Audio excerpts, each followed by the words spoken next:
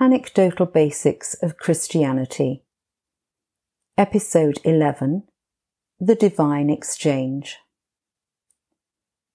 A visiting speaker at our church some years ago stopped at some point in her talk, turned to the lady who was accompanying her and said, "I'm saying it again. I'm always coming back to this. This is my life message." She then asked us all, "Do you know what your life message is?"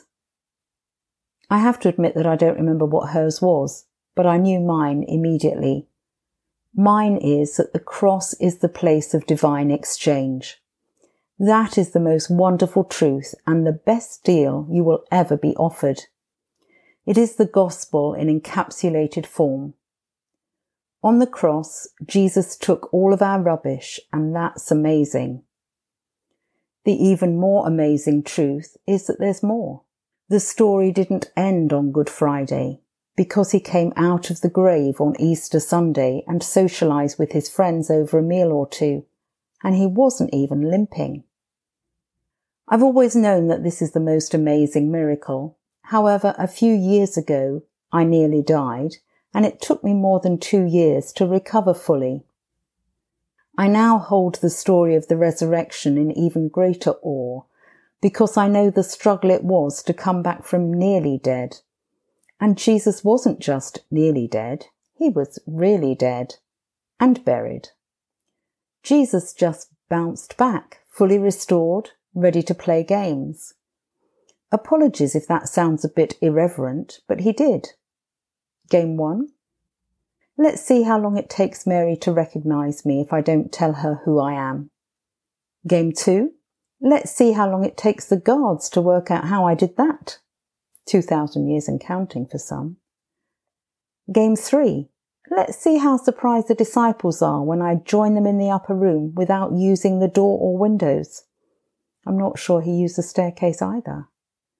It was a miracle to beat all miracles. No contest.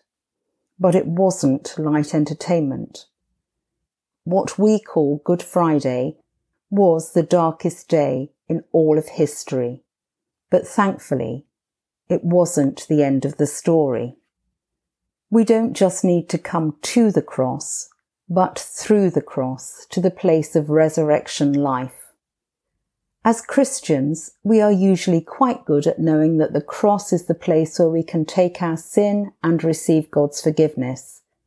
But we're often better at taking hold of the first bit of that deal than we are the second, better at confessing our sin than at receiving God's forgiveness. And we're even slower to recognise that the cross is also the place where we can take our pain and receive healing. Isaiah 53, 4 and 5. Our anxiety and receive his peace. Philippians 4, 6 and 7. Our mourning and grief and receive joy. Our despair and receive a garment of praise. Isaiah 61, 3. In fact, we can take all our rubbish, anything negative, all that is not of the kingdom of God, and trade it in for his incredible gifts. I told you it was a great deal. Don't miss out.